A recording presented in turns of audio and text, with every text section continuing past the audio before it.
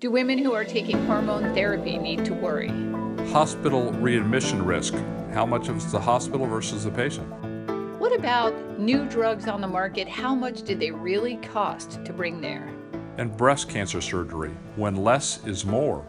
That's what we're talking about this week on PodMed, the weekly look at the medical headlines from Johns Hopkins. I'm Elizabeth Tracy. And I'm Rick Lang, professor of medicine at Johns Hopkins and president of the Texas Tech University Health Sciences Center in El Paso, where I'm also dean of the Paul L. Foster School of Medicine. Rick, I would like to turn first to JAMA Internal Medicine, an issue that fries my soul, where Big Pharma has been making the argument for many years, decades even, that they have to recover a lot of research and development or R&D costs, and that those are baked into these really exorbitant prices of new drugs. This analysis seems to cast that right into the gutter. In fact, if you look at a recent study, not the one we're going to talk about now, that was done with information provided by industry, it suggested that on average it takes about $2.7 billion in 10 years to bring a drug from discovery to market. So what these authors did was to try to, in a more transparent way, estimate what the cost of drug development is for 10 of the most recent cancer drugs. So these are 10 companies. The way the authors did it was they looked at the Securities and Exchange Commission. When these companies file, they have to file what the R&D, what the research and development costs are. So the 10 companies, on average, it took them about 7.3 years, not 10 years, to bring the drug from development to where it was actually used to treat patients. The median drug development was about $648 million. On average, these drugs have been available for approximately 4 years. When you take a look at the cost of all 10 drugs, about $7.2 billion, the sales of those drugs has been $67 billion, about 9 times more than it cost to develop the drugs. And cancer drugs in particular are especially egregious because many studies support the notion that people who have to have these drugs in order to survive experience significant financial impact as a result of the drug costs. It's interesting, in an accompanying editorial, the author said people might say, well, these are cancer drugs and they just cost more and it's really not relevant to other drugs. But if you take a look at one of the new hepatitis C drugs, it took about $315 million to develop it, and already its sales, just in one quarter in 2017, sales of over $2.6 billion. What the drug companies in the United States are reaping in terms of the sales far outstrips the research and development costs for the drugs. And I have to say, I think this is, of course, a morally indefensible practice. It's unclear to me, however, what can be done about it. Unfortunately, the drug companies, using the higher figures, $2.7 billion in 10 years to develop drugs, have used that as a way to prevent Congress and legislation from actually negotiating drug costs and looking at risk-benefit analysis. As we've talked about, a lot of the increase in healthcare costs currently is due to increasing drug costs. So if we're going to control healthcare costs, this is an area we have to do it, and it appears we can do it without disadvantaging the drug companies. And I would just add, and this is the last thing I'm going to note about this, that a lot of the R&D actually takes place with federal dollars in places like this one. And so if those are being factored into that R&D cost with regard to pharma, that's entirely specious. And in fact, that's exactly what the authors point out, is some of the cancer drugs and the hepatitis C drugs were sponsored with federal funds, but they included that as part of the research and development. So those are costs the company didn't bear, but the citizens in the U.S. did bear. Clearly the thing I'm going to discuss on the blog. Let's turn from here to the Journal of the American Medical Association, a long-standing question. When women reach menopause and they're troubled by hot flashes and all the rest of that stuff, and they select hormone replacement therapy, is there a danger to doing that?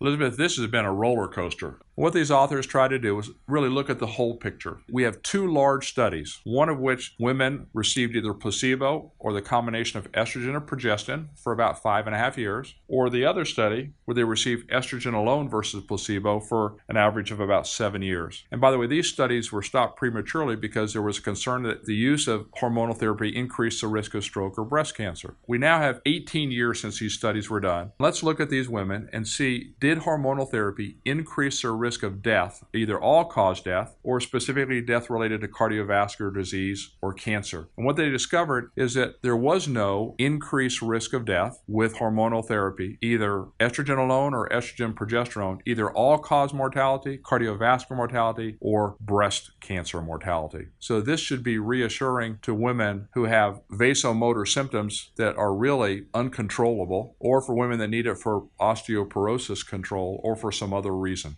Let's talk about duration of therapy. In both of these studies, the duration of therapy was 5.5 to 7 years. The real question is, if hormonal therapy is for a longer period of time, 10 or 15 years, how does it affect mortality? These studies don't address that, Elizabeth. Okay, so for right now, a fairly short duration, and feel confident that A, you don't have hot flashes, or at least they're reduced, and B, it's not going to impact your mortality. I think that's the story from these studies. Okay, since we're in JAMA, then let's talk about another longstanding practice for women with breast cancer. Often the lymph nodes that are in their armpits or the axilla are dissected, and this is a look at that practice. The reason for that is when women were found to have breast cancer, they were more likely to survive at that time if the breast cancer was removed and all the accompanying tissue, that was the underlying muscle and all the lymph nodes where that cancer would drain to. What has happened over the last several decades is we've come better at determining whether the cancer is metastasized. We have better medical therapy, we have better radiation therapy, and more targeted therapies as well. But in women who have a small cancer, less than about 2 inches in size, you do a lymph node biopsy of the sentinel nodes. That's the first ones that drain the cancer. If they're positive, do you need to remove all the lymph nodes in the armpit, the axilla, or not? And how does that affect mortality? Because when you remove all the lymph node, it increases your risk of having complications. It restricts movement of the arm, it increases the risk of infection, and swelling, lymphedema, the accumulation of lymph fluid in the arm. The authors looked at the 10-year overall results of small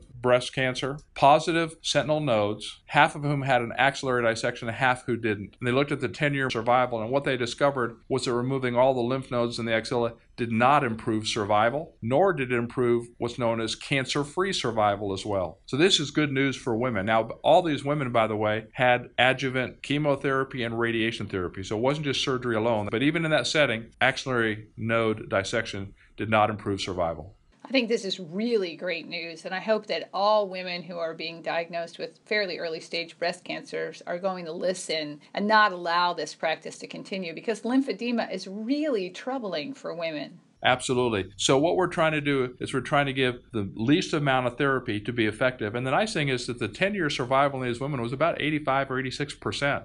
Good news. Finally, let's turn to the New England Journal of Medicine. Of course, this is an ongoing issue for people in our world of readmission. Gosh, trying to reduce the number of times people come back, the amount of time in which they come back to the hospital following being in the hospital for a certain period of time. Lots of pressure and even reimbursement relative to this. Now this study takes a look at what are the factors related to readmission. Elizabeth, you hit the nail on the head. Is they're tying some of the reimbursement to hospitals and to physicians about once you discharge a patient, can you keep them out of the hospital? There's been somewhat of a controversy in that whether this is a good quality measure or not. Some people just get readmitted because of their disease, some because of their socioeconomic status, or they can't afford medications, there's not good follow-up, and sometimes it's related to the hospital. It may be a poorly performing hospital. So how do you tease all this out? What I really liked was the way they approached this. They looked at all hospital discharges over the course of a year from June 2014 to 2015. All Medicare patients who were discharged from the hospital. And with the first half, they looked at the individual hospitals to say, okay, which of them had the highest versus the lowest readmission rates?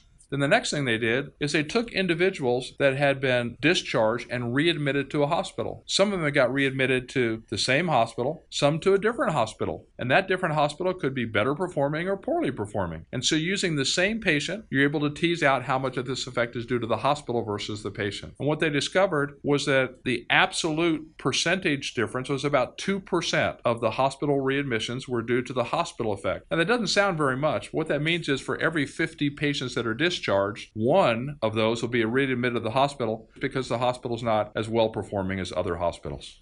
Okay, so all this is great. What are we going to do about this from a systemic point of view? And for patients themselves, what does it suggest to you? At a system level, once we've identified the poorly performing hospitals, we need to identify the processes that are not in place or not in working compared to the well-performing hospitals and correct those. And we know if we do that, based upon this study, that we'll be able to decrease readmission by at least 2%. I think that's the major take-home message. Well, I guess I would sum that by saying it's a good thing that we're looking at all of these factors because we need to figure out some way to get our arms around this. I agree. And the other thing that tells us is, okay, once we've corrected that, then let's address the patient issues that could be contributing to this as well. Excellent. On that note, that's a look at this week's medical headlines from Johns Hopkins. I'm Elizabeth Tracy. And I'm Rick Lang. Y'all live well.